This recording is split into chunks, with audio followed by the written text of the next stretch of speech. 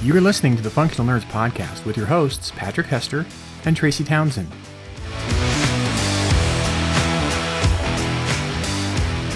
So, Tracy, we had to miss a week because you are a teacher and school is important. And I ruin everything. And children are the future and all that good stuff. And you were very stressed. But the problem with that is that I have, instead of 2 weeks of really bad puns saved up, I've got 4 weeks of really bad puns saved up. So I have a question for you. There were two hats resting on a peg. Do you know what one hat said to the other one? Why no, Patrick? I don't know. Stay here. I'll go on ahead. Oh, wow. So this is probably a good time for me to mention to our guest for this week that it probably isn't too late to bail.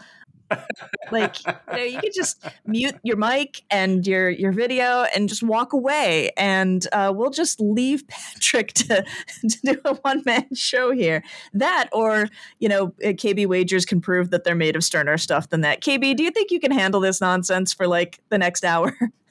You know what? I am pretty sure I have done worse puns and survived worse puns. So I see. You were swimming in familiar waters. Yeah. Got it. You may have met your match then, Patrick. I may at some point just step back and see if there's like a pun off that can happen here. Yeah, that would be punny. I will say that right now I'm ready to mute because the neighbor dogs are barking and Ronan is losing his mind. Oh well, I mean, sure. I assumed that you were writing the mute because you were shamed and afeared of the notion of being defeated in punning by our guest for this week. But how long have you known me? How long have you known me? I mean, okay, fine. Yeah, that probably wasn't realistic. So, KB, welcome aboard. It's so awesome to have you. Yeah, and I was really excited. Yeah, I was really excited to be able to set up this interview with you because The Ghosts of Trappist are coming out like June 27th. So like pretty much right after this episode goes live in hardcover. Absolutely gorgeous cover, absolutely gorgeous premise. And it's part of an ongoing series. So can you catch our listeners up? We can.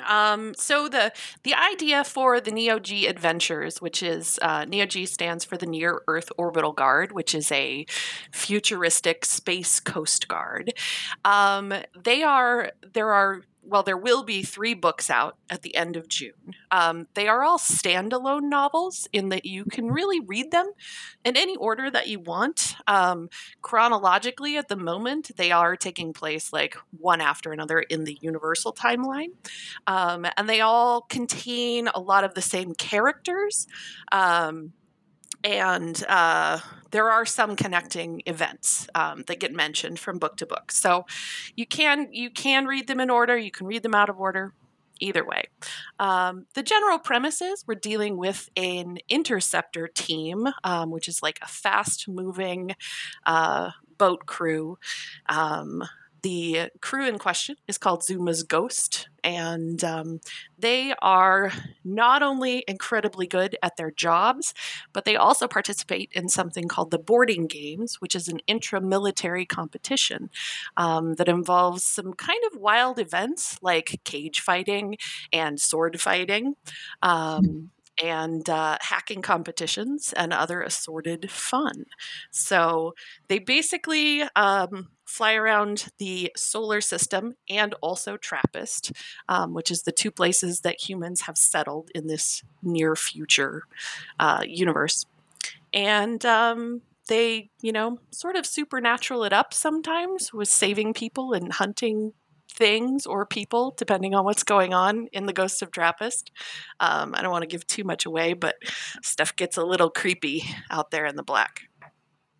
For sure. Do they have a cool car? I mean, like space car. They have a cool ship. Does that count? I'm not Patrick's sure anything. Ears perked up with the supernatural lit up part. Yeah. Nothing is as cool as the Impala, but they try. And angels are dicks. Always. And pie is wonderful. We love pie. Yeah. Pie makes everything better. Pie's got to be harder in space, though.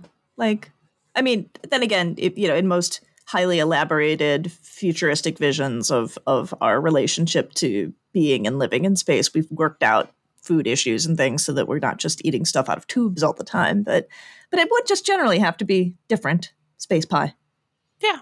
Yeah, we haven't really, we have talked about food some. Part of the deal with the universe of the Neo-G is that we're working with a post-collapse future. The collapse being this 100-year span on Earth where humanity almost made themselves extinct. If that sounds familiar, I'm sorry. I didn't want this to work out this way, but here we are.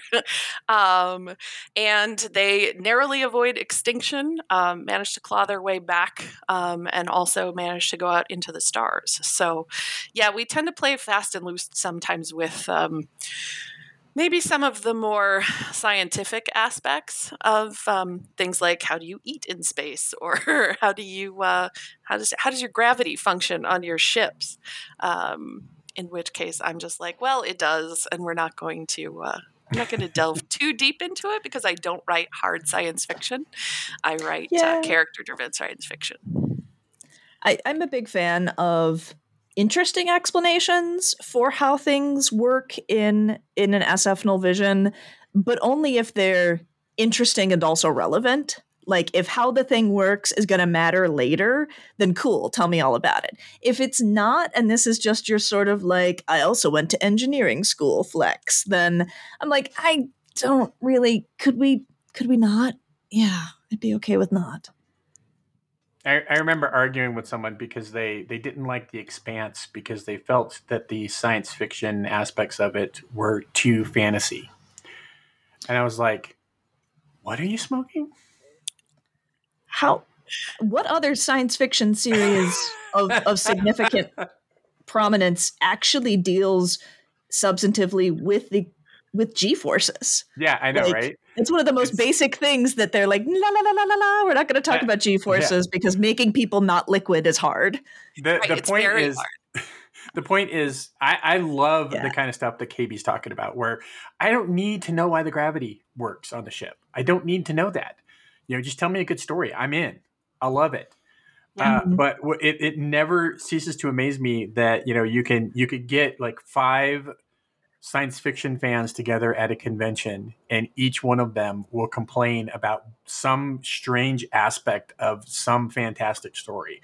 It's like, oh no, they called it a clip instead of a magazine. That ruined the whole thing for me. This ruined everything. Yeah. You know what? And ironically, I just spent a week in Wyoming at the Launchpad Astronomy Workshop, which is put on by Michael Brotherton and Christian Reddy. Brotherton works for the University of Wyoming, teaches physics and astronomy. And they do this annually where they apply and they select a handful of science fiction fantasy authors. And we go to the University of Wyoming, spend a week for them to cram a bunch of astronomy stuff into our heads. And it was really fascinating. But they actually love everything that the guys on The Expanse have done. And scientifically, it's actually all pretty accurate as far as they're concerned. So that, especially the space battles and stuff, I guess, are very accurate in how they dealt with G-forces and everything else. Yeah. So and those are the specific things that this guy was it drove him up. He's like, oh no, they're the battles are so fake. They wouldn't work. And I'm like, what? There's always a little armchair quarterback vibe coming off of those things. And it always feels like some kind of weird military stolen valor adjacent thing where it's either because I've read these 50 other military SF books that I've decided are canonically accurate to whatever I think speculative fiction battle should be, or because, I don't know, my cousin was in the Air Force National Guard and told me some stuff when he would come home on leave. I therefore have there's always this misplaced sense of authority that is deeply amusing to me. It's like listening to people argue about the difference between Miracle Whip and mayo. It's like, it's the same goddamn thing, right? It really kind of is. And I understand that there are people listening to me right at this moment who are like, it is fucking not. But, I don't think that you're right. And also, even if you were, how much does this matter? Like, really? Really? In the grand scheme of things, that my baseline for enjoying science fiction is really low, and the reason for it is what I call the shower paradox, where you like the idea that anybody can operate any like piece of alien technology or even an unfamiliar vehicle that is maybe of human make is so wildly disbelievable, simply because if you ever go into somebody else's shower and try and turn it on, how long does it take you to figure out how that damn thing functions? Yeah. It is absolutely the red part of it is going this way, but I turned the handle that way, and now I'm freezing. Yeah. Oh god, no! Like, where's the hot water? Why will this not turn on? Like, yeah. And so I'm like, you know what? Everything past that, it's not that hard to believe it. I'm fine with it. It cracks me up. One of the biggest complaints about the movie Independence Day. Remember Independence Day? Will Smith, Jeff Goldblum. Oh yeah. One of the biggest things is like, how does he hack the alien ship with a MacBook? Right. Yeah. And he gets on its Wi-Fi, so obviously. That's so stupid. And what's funny is we find out like years later there's a deleted scene that actually explained it that never made it into the movie. Now I feel robbed for that. So, okay, but like, what's the general thrust of the deleted scene? Just that there were reasons? No, if you remember, like there's the whole scene with Roswell, right? And they actually have the alien. Well, it turns out that like they had come here before, and the technology that the MacBook was based on all of our computer stuff had been developed out of the alien technology. And so there was like this base code and everything. And that was actually what allowed him to access the alien computer. But they don't go into that. Yeah. I love it. They just skip to the point where he's on the computer doing stuff and he's like hacking and stuff's happening. I do vaguely remember. I mean, I remember seeing it in the theaters, like when I was a teenager. But I also vaguely remember, like, not feeling like the movie was long. Like, it was very punchy and actiony, and I was deeply amused by it and everything. But I remember looking at the runtime at some point when we were trying to figure out what showing of it to see and thinking like, wow, 2 hours. That's weird. Like, a lot of movies aren't 2 hours. And now, of course, everything is swelling well above 2 hours all the time. So the idea that probably, they were looking at their runtime and going like, ooh, this could be like 210 or 215 or something. Maybe we got to kind of trim a bit. Now seems, in retrospect, adorable. But what was that, 1995 or whatever Something it was? Like that. So the expectations are just different. Sit through a 2 hour film? Are you kidding me? Yeah. Ironically, Katie, there is a scene in Ghost of Trappist where they are dealing with like old technology. And they have to kind of go through that whole thing where they're like, this is, and this is what can we do to make this work or to like get into this piece of technology that we need to get to. And that's part of it is because, like you can find a whole bunch of, 8-inch floppy disks, but is there anybody out there who still owns like equipment that will play 8-inch floppy disks? Right. Yeah. Yeah. Okay. Yes. Well, your hand raised does not render well on the audio program, Patrick. But we all Apparently see it. Patrick is one of those. Did you bring enough 5 1/4 floppy disks for the rest of the class? No, you didn't. No. If I need to transcribe the 4 pages of my old novel, then you're the guy I will call. I still have a tower downstairs in the closet in the basement. I still have a tower that has it has the 3.5, 5 1/4. And a zip drive, an Iomega zip drive. That was top tier technology in 1992. Yeah. Well done. And then CD reader write. Yeah, RWs. But one of the first science fiction books I wrote was on 3-inch like hard, and it was I think like 5 discs or something. I went from and I've talked about this. There's the it's like a trope at this point. It pisses a lot of people off where the guy says, "Oh, you write it because your handwriting is going to be better than mine." Mm-hmm. Right. And usually hands it to a female and says, "Here, you." Right. Like, I am that guy, but it's because my handwriting really is shitty. Like it was a thing in school. I went to Catholic school at first, like first 8 years, and the nuns could not get me. Like they tried. My handwriting is terrible, and I always equate it to the fact that I started left-handed, and my dad threw a fit and said he was not going to have a left-handed. Like he saw that as a disability, and so he made the nuns force me to go right-handed. So I started being right-handed, but I was terrible. So when I first started writing, I did it on a manual typewriter.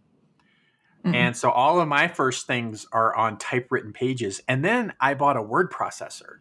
And this was a fancy typewriter with a monochrome screen, and it had a disk drive.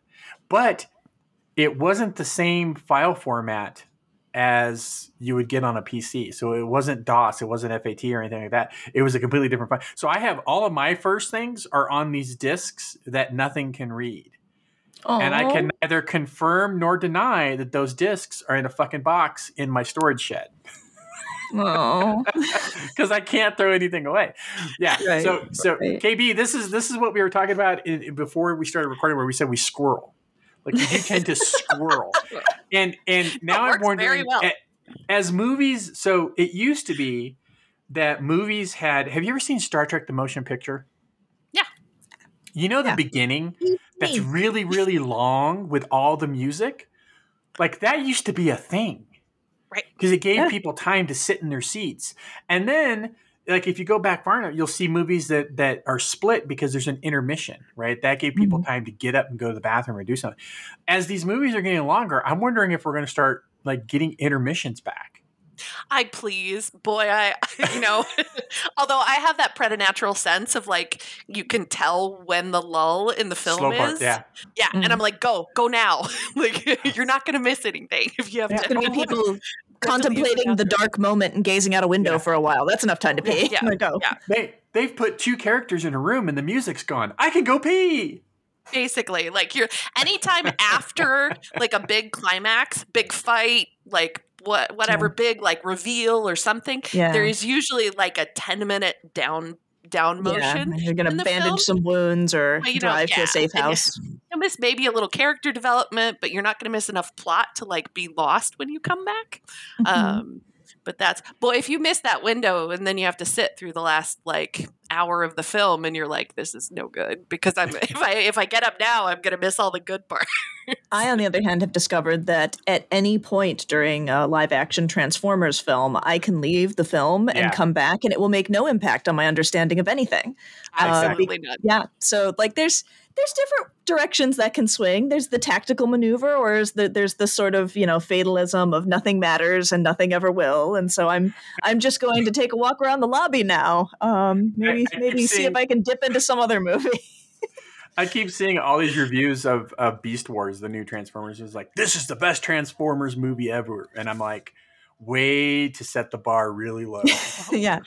Like, we lifted the bar off the floor, people, for this one. You're going to be super impressed. You're going to be able to see some light under that bar. It's going to be good. So I get it, winding back towards, in a way, thinking about like how movies are pulled together and our sensitivity to like runtime and their lulls and stuff, thinking about setting out to write a series that has a kind of continuity from story to story, but not an essentialness of continuity that sort of forces people to read in a certain kind of way. Must be in some ways very difficult because in a sense you're writing for two kinds of readers at the same time. The people who have been with you since your earlier books and people who have just picked up this one because it's come on their radar. And you need to reward both of those types of reading experiences. And I have to imagine that's a tricky needle to thread. Is it? Yeah, I think in some ways it was tricky to do. We didn't focus on it as much. Obviously, with the first one, it was brand new, so we were just like, I'm just gonna do whatever. And I actually wrote A Pale Light in the Black right on the heels of the second book in the Farian War trilogy, which is called Down Among the Dead, and is like a relatively brutal, like really difficult, dark book. And it was really hard to write. And it's all in first person. The entire Hale series is written in first person. So getting to write A Pale Light in the Black, which was so much more fun and like multiple POVs and an entirely new world, was really such a breath of fresh air in terms of writing it. And then when I wrote the second book, which is called Hold Fast Through the Fire, we knew that we didn't want like any sort of arc. You know, the Hale books are two trilogies that in theory can be read independently of each other. But you get a little more character development. You get a little bit more sense of the scope of the story if you read the Andranan War trilogy and then read the Farian War trilogy, which is just sort of the way it worked out. With the Neo-G books, yeah, we really wanted to write something that people could just sort of pick up at any point, sort of like, you know, Star Trek books or the Star Wars books, how they, all of the tie-in novels, you know, you could pick up one of them and you're not necessarily locked in to like being terribly confused as far as what's going on because it's a story in itself. Obviously, you don't know me very well because we've just met. One could again, say that bar setting that we talked about. Not at all. I am the opposite of that. I then have to read them all. Maybe a completionist tendency. Yeah. And yeah, like Tracy was saying, there are people who didn't tend to do that. I mean, the good news is, at least right now with the Neo-G, you only have 2 books that you have to read to catch up with what's going Very on. Very gentle completionism. Little bit easier to do. Yeah. I did have a beta reader read Ghosts of Trappist who had not read the first 2 to kind of get a sense of like where we were in terms of, is this really going to work? Can you come in the middle of this? And it's an entertaining story and the characters are well enough explained. You know, and it did. She said it was excellent in the sense that she got the sense that there was stuff that had happened before, but it wasn't so much that she was lost in terms of like the story itself in that particular book. Yeah, some people have a term that they use for that, and they use it equally for texts where that past is implied but never explored versus ones where the past is present and is alluded to, but the idea of something being lived in, right? That relationships between characters are lived in, that the world is sort of lived in, and that you believe it didn't just sort of appear on page 1 and will poof out on page N at the end. Exactly. And that, you know what, it's something I tend to do anyway with characters. I've talked about this quite a bit, and I've even taught a couple of classes on the idea that your characters exist before the pages start, before the story starts, and that you need that background. You need, if characters already know each other going into a story, you need inside jokes. You need terrible puns. You need something, you know, fights over like which 0G baseball team is better than the other. Just to give your reader that sense that these characters have fully realized lives that exist both before and after the book is over. At which point, a number of my readers will be like, after the book is over? Really? A lot of them don't have lives after the book is over. Sorry. It's like I have a bad habit of killing people off. That's what fan fiction's for, though. They'll just, they can go to AO3 and write some fics. And, please go do an Everybody Lives fic. That would be excellent. I will just throw it out there that if all you need is like bad puns, hold my beer. Yeah. And I will throw out there, I don't care what universe it is. I don't care if it's the future or the past. It's the Cubs. The Cubs are the best 0G baseball team. Always and forever. Aw, speaking the language of my heart over there. Maybe also my old pandering to Cannoli Joe, but you know, we'll kind of. So, I'm also interested, there's been a lot of tagging of your work as military SF, and that it makes sense because of how you approach the existence of, the multiple branches of this sort of futuristic military, and the idea that the Zero G, the Neo G group is in fact kind of basically Space Coast Guard. But I'm interested in the Coast Guard angle of it, because I feel like of all the branches of the military that we've envisioned into the future in speculative fiction, it doesn't seem like anybody's really kind of given much love to the Coast Guard up to this point. Navy is an easy grab. Air Force, translates pretty readily. Army all the time from Heinlein onward. And of course, Marines. But like the Coast Guard. And so I'm kind of interested in why that branch? Like what brought you there? I can't claim any right to the idea. David Pomrico at Harper Voyager was the one who actually approached me with the idea of the Neo G. It wasn't called the Neo G. At that point, that was my idea, and I fully will acknowledge that I was the one who came up with that great acronym.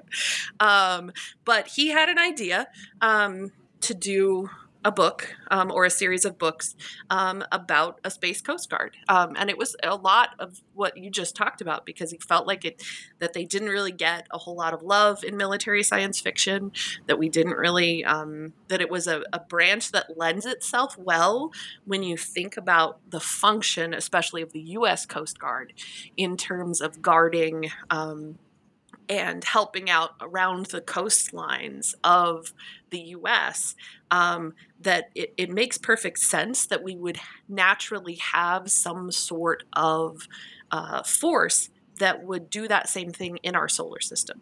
The idea of a planetary coast, as it were. Exactly. That we have, once you start setting up habitats on other planets in the solar system, once you have the station out at Jupiter, that you've got traffic, you've got supply stuff, you've got people moving back and forth, and you're going to need somebody out there. Like Douglas Adams said, space is really big, and there would be a large need to have some kind of force out there to make sure that people aren't dying. Because space is big, and as Dr. Bones says, it's also terrifying.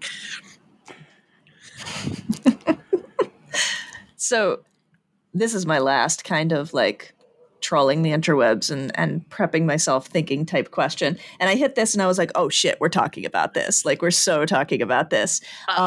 So not every author has what I'll call a interesting bio. I'll just say that up front that, there's some people who they have a really interesting book and I'm like, yes, come on, we want to talk about you. But the bio itself is like, oh. And you're like, well, not sure what to work with here. But in your case, KB, I saw this and I was like, I'm making them talk about this. Like we really kind of need to unpack this. And one of the I'll stop teasing it. One of the things in KB's bio, I'm paraphrasing here, is their love of cats. Sure, can get along with that. Jupiter Ascending and the Muppets. And I thought to myself, like, there is a Venn diagram here of the Muppets and Jupiter Ascending. And I think we need to kind of articulate what exists in the space that brings these things together. Because I don't think this is a coincidence. I don't think it's like, I like toast and tacos and milk or something. Like I think they're this Muppets and Jupiter Ascending. Explain. How does this work? Let's see. Where do we start? I feel like this may be like the core vibe that'll help people understand the you.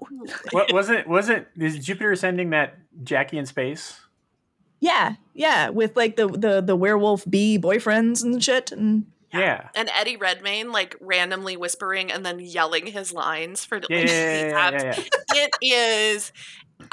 Jupiter Ascending is a live action Muppet show. As far as I'm concerned. Okay, yeah. So I grew up in rural northeastern Colorado in the 80s. No cable. Like not a lot of. I mean, we got an Apple computer when I was like in the mid 80s or whatever. Was it a color computer too? It was the green. It was the green ones, like one of the originals, because my dad is also a nerd.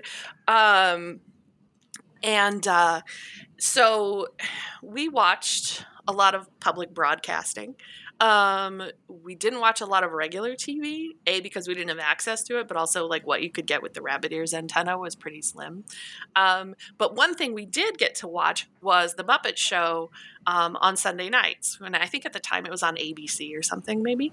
But we also watched a lot of, like, I grew up on Sesame Street. And so, like, the Muppets have been sort of a formative part of my life, and Jim Henson, and even Star Wars, and then Labyrinth, and The Dark Crystal, stuff like that. Oh, sure.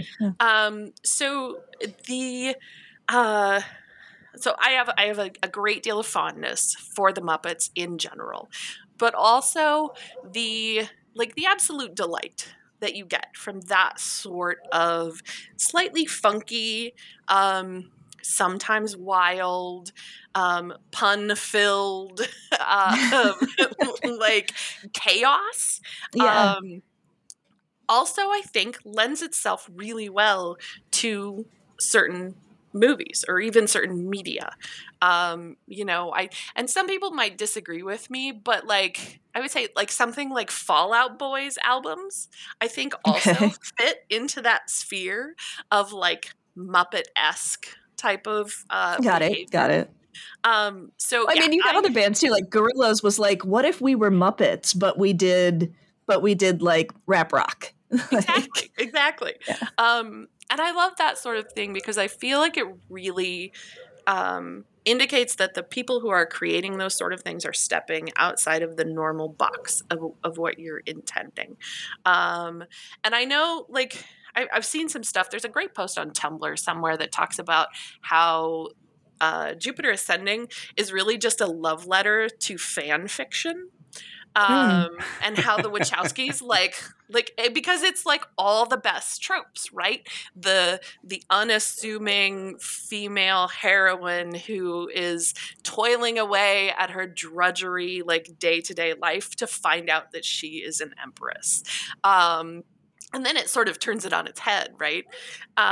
Or the absolutely cartoonish villain who is there only to just chewing scenery and the fact that all of these actors went into this movie, and Channing Tatum, for God's sakes, they're like, so we want you to be a wolf guy who flies and has boots that defy gravity, and like we need you to be super serious about this. And he's like, I am all in. I can't remember. If super serial. I can't remember if that was before or after G.I. Joe. Because like he did the G.I. Joe movie as well, and it's like, yeah, and I don't know. And I adore Channing Tatum. If neither of you have seen Bullet Train yet, okay. First off, it's awesome. It is a hilariously super intelligent film. And it's got Brad Pitt and Hiroyuki Sanada. Oh yeah, I know the movie you're talking about. Yeah.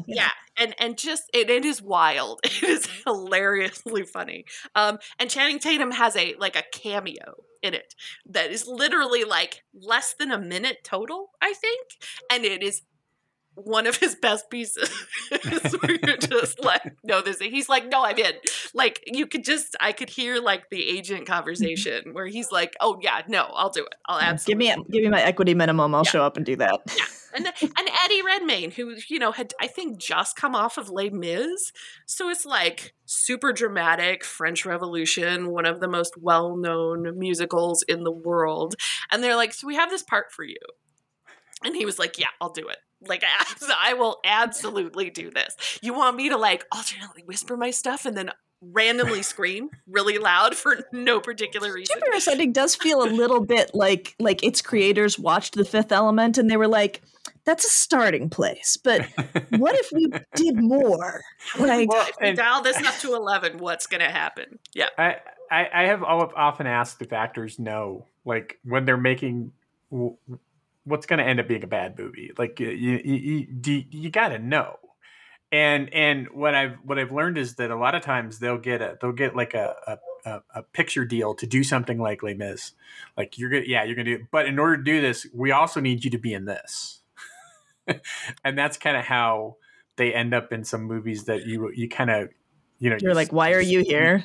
You Spock arch your eyebrow at, really. And I just had such a hard time with Mila Kunis because I'm so used to her as Jackie from that 70s show. And she has done some really good things, but like I just kept wanting her to say, Michael, I don't like space, Michael.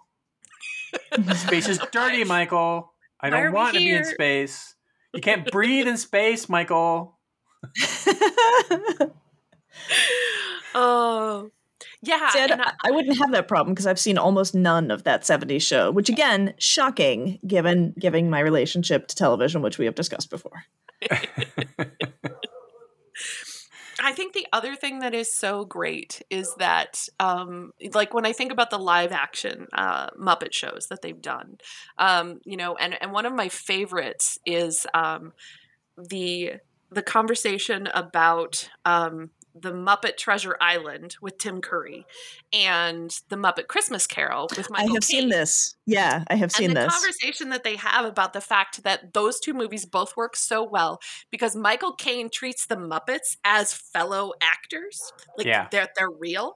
And Tim Curry is a Muppet. And so, like, he just decided he was a Muppet for purposes of this. Themselves very naturally into this sort of like set dressings and the way the world works. And that's one of my, like, I honestly, somebody was talking about getting to go to, I think, Sesame Street, like to spend the day or something. And, if I could do anything, like if I could leverage what little fame I have to do anything, it would be to get to go like visit the set at some point during the, like, and like actually interact with the Muppets. That would be totally awesome. Years ago. It's not easy being green.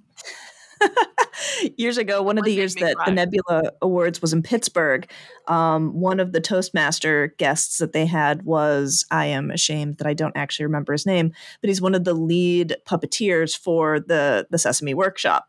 And it took, I guess, a lot of wheedling and begging and fussing for him to do it, but they let him take Tully and bring him to the Nebula Awards. And so people's red carpet photos staged at the Nebula Awards for that year show them with Tully. And he's like posing with them and whatnot. And there's all these people who are just, nominated for some of the highest honors in genre are just like losing it because they're like, I want the Muppet right over here. I still remember I was shocked because, you read the bio of the author, right? And I read the bio and I had no idea that Mary Robinette was a puppeteer for so long. Oh, wow. Yeah. And that was part of what she did. I didn't know. That was how they got the Sesame Workshop people to come in, actually. Yeah. Yeah. That was one of her years as president. Mm-hmm. I did not know that Dr. Crusher, Gates McFadden, had worked for the Jim Henson Company and was part of that whole thing for that I did not know. Yeah. Huh. So I also grew up on the street, Sesame Street. So and okay. I can play Rainbow Connection on my guitar. So well, there you go. That's like the whole package right there. Yeah. So make sure that you put that in your Tinder profile. So that'll boost the numbers for sure. I did get a really good picture of my dog for Tinder, which is him just laying spread eagle. I thought me like one of your French girls. Yes. Yeah, I thought that was his perfect Tinder picture. So there you go. He's ready. He's ready. He wants to make it happen. So I think we are, speaking of making it happen, picks of the week ready? I think we are picks of the week ready. Yes. Picks of the week. All right. So, Patrick, do you want to show KB how we do it? Sure. So, a while ago, I had picked a TV series, and Tracy, television is the box that sits in most people's living rooms. I've seen it. Yes, it's an interesting device. Signals go in, they make pictures on the screen, sound comes out. It's really cool. And I had picked this TV series that popped up that I didn't know anything about. It was Will Trent. And it turns out it's based on some books by an author named Karen Slaughter. And the show was very interesting. I ended up enjoying it. It's only like 13 episodes. Honestly, with the strike and all the shit that's happening, I don't know if we'll get a second season, which makes me sad because I thought the television show was really, really well done. And it's one of those where it was so well done that it made me want to read the books and try them out. Fun fact, the exact same thing happened like 20 years ago or whatever with the Dresden Files. Oh, okay. Sci-Fi, the channel formerly known as Sci-Fi, had a TV show called The Dresden Files. It was done by the same people who do all the Law and Order shows. Wolf. Oh, okay. Yeah. And so they tried to do it. They tried to do it like a procedural and everything, and it was fun. It was kind of okay. And then that made me read the Dresden File books, which I ended up liking. So I decided to go out and check out Will Trent. And it turns out Karen Slaughter has two series. One is the Grant County series, and the other one is the Will Trent, and you can almost look at the Grant County as a prequel. It focuses on a small town in Atlanta, and a character, Dr. Linden. And then when Will Trent series starts, she eventually becomes part of that series, which I thought was interesting. So but I ended up with the Will Trent, and I decided to read the first book. I did audiobook. It's called Triptych. It's interesting that the first book is done by Michael Kramer, who's the same voice that did like all the Wheel of Time books. He does all the Brandon Sanderson books along with Kate Redding. Same thing with Wheel of Time. It's Michael Kramer and Kate Redding, and then you get the Brandon Sanderson, like the big thick books that you can use to kill small dogs. But don't kill small dogs. Yeah, that would be bad. Don't kill small dogs. But it's the same voice, and here he is doing that. And then, but what's funny is from the second book on, it's a female narrator. Which I actually like that better for some reason. I don't know why, but I just did. But Triptych is interesting. It's basically it boils down to 3 point of view characters. There's a police officer. There's a convicted murderer who gets out on parole, and then you have Will Trent, and that's like the Triptych. And Will Trent is he's a Georgia Bureau of Investigation special agent who has dyslexia and hides it really, really well. And he grew up in the Atlanta or the Georgia foster care system where he was horribly abused, like horribly, horribly abused. And but he's very soft spoken. He's not an action hero by any means. He's extremely intelligent. Like there's very little action sequences with him involved. It's usually him just figuring stuff out. And the only action sequence is when they have to go arrest somebody. But it's just so well done. And it's very different from the TV show in that, like in the TV show, I want to say he's Hispanic. I could be wrong on that, but he looks Hispanic to me, but he's got a Southern accent, which is tripping me out. And he's small. He's not very tall. And in the book, like with most books, they make him like 6'3" and 300 pounds or something. And so it's very different in the books, but I'm enjoying the character. I will say that I don't think on the TV show they got the rights to the doctor character. I don't think that because I think the licensing different series. Different because it's a different series. And so they softened a character named Angie Pulaski, who also grew up in the foster care system with Will and knows him like they've known each other since they were 8. They kind of softened her a little bit on the TV show. In the books, she is absolutely fucking pure evil. And I'm like, holy crap. What did they do? How did they do this? But the whole Triptych book is a mystery. Like there's sex workers who are being brutally killed, and it's up to Will to figure out why and how and what's going on. And then you have the guy who just got out on parole, who's afraid that he's going to get blamed for it because it's very similar to what he was sent to prison for. You have the police officer, and it's good. And it doesn't do the stuff that I hate. It doesn't head hop, paragraph to paragraph, which a lot of thrillers and mysteries tend to do. So I'm enjoying it. It's good. Awesome. Great rec. So KB, how about you? So I will also talk about a book, although it is a nonfiction book. It's called Rest is Resistance, and the author's name is Tricia Hersey. And I have been a big proponent, as a number of people who follow me know, about burnout and capitalism, and how generally awful it is that creatives are basically looked at as machines, and that we're expected to pump all this stuff out on a regular basis, which something that Tricia Hersey calls machine level production for humans, which I really appreciate the phrase, and I'm going to be using the hell out of it here in the next several years. But it is quite literally a manifesto. She talks a lot about how important rest is, how important naps are, and not in the sense that you are resting so that you can be more productive, but that you are resting simply because you deserve to rest. And it is absolutely something, especially here in late stage capitalism, that we don't get to do. And I personally acknowledge the fact that I have a great deal of privilege right now because of my situation, that I am able to rest and take care of myself, and was able to actively recover from burnout.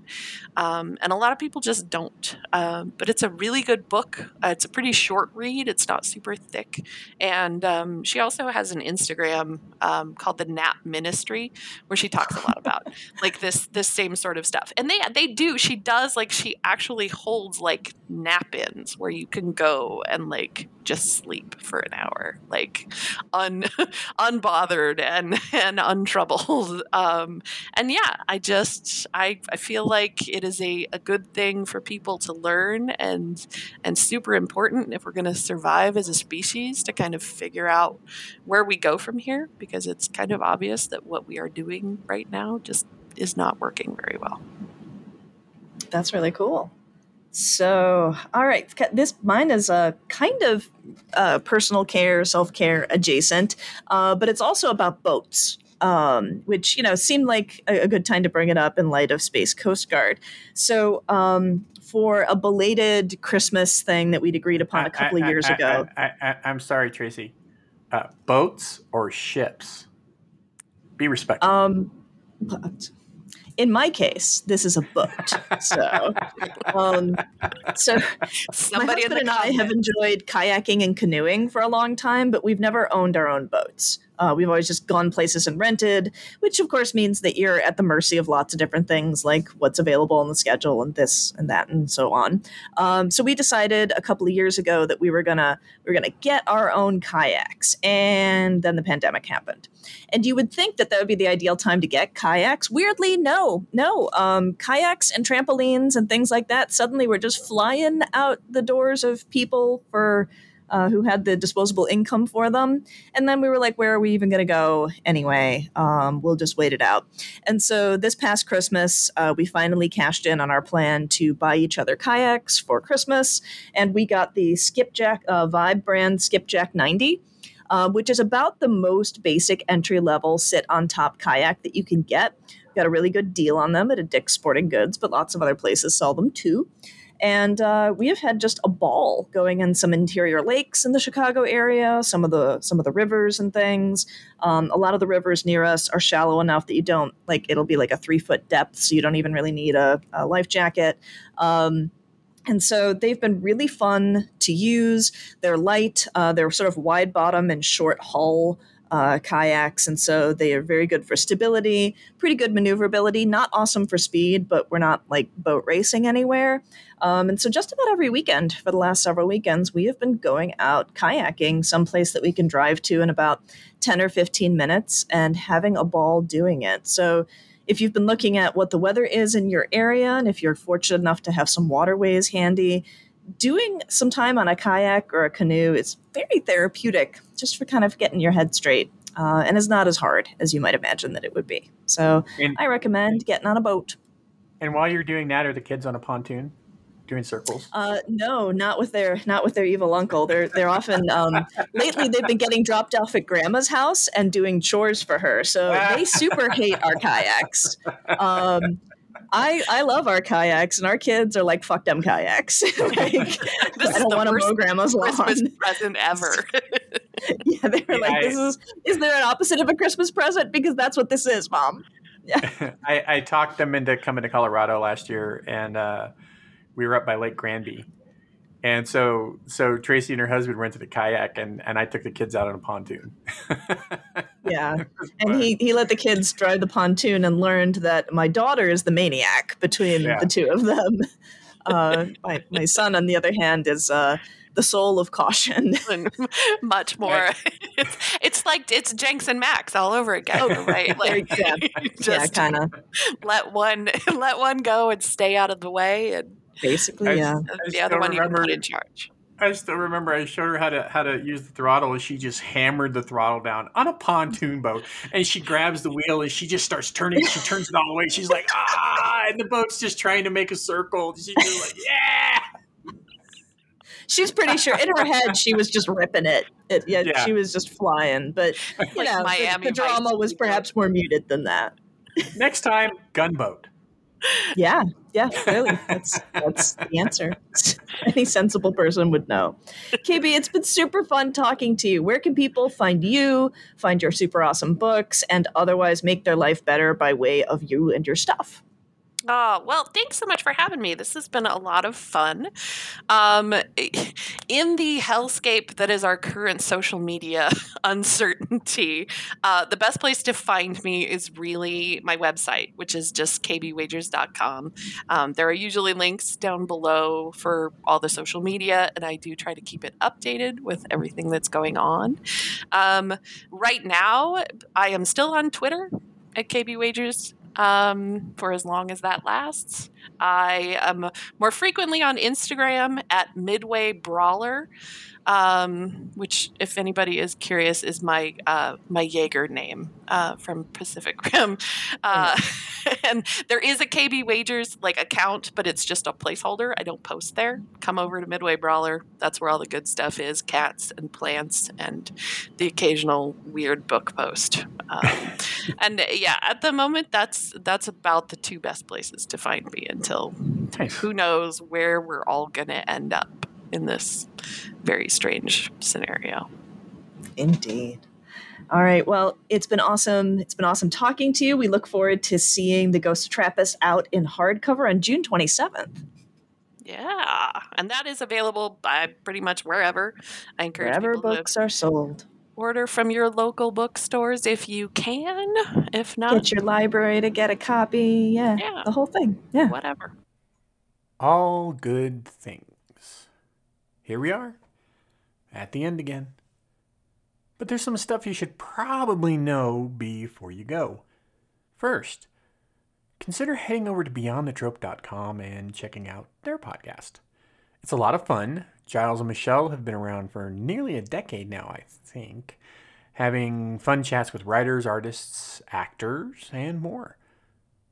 They put out a new episode every Tuesday and have something like 430 overall in the can, I think.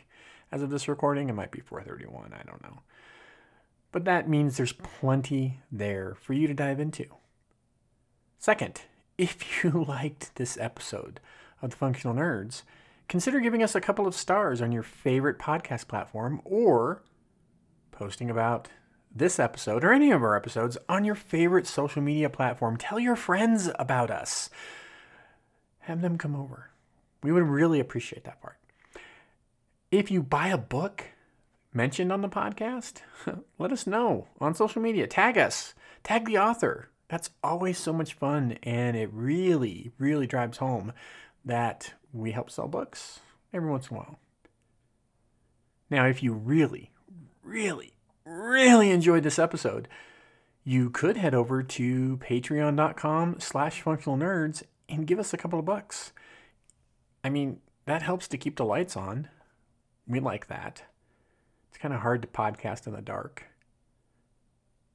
You can get access to some cool stuff like a pretty engaged and vibrant super secret Facebook group, a monthly virtual hangout, or even an extra episode. It's called the Just Us episode of the podcast, and it's exclusively at this point for our Patreon backers. So if you just want to hear Tracy and I talk about stuff, that might be where you need to go. Other than that,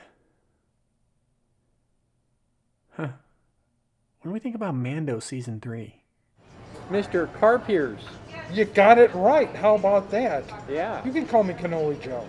If you've never listened to the podcast, there's two different styles here. There's Tracy, who does prep work and comes up with some very thoughtful questions, and then squirrel. Oh, for God's sake, Patrick Louise. Are you okay with me recording you today for the purposes of this podcast? Okay, that's probably a good enough signal. When someone comes up to me and says, "Hey, I really love what you do," I'm like, "I'm sorry, do you know who I like? I think you have me confused with someone else." The whiz bang and the gosh wow and the sense of wonder stuff. My favorite thing about time travel is I actually had a time travel joke for you guys, but you didn't like it. I'm so excited.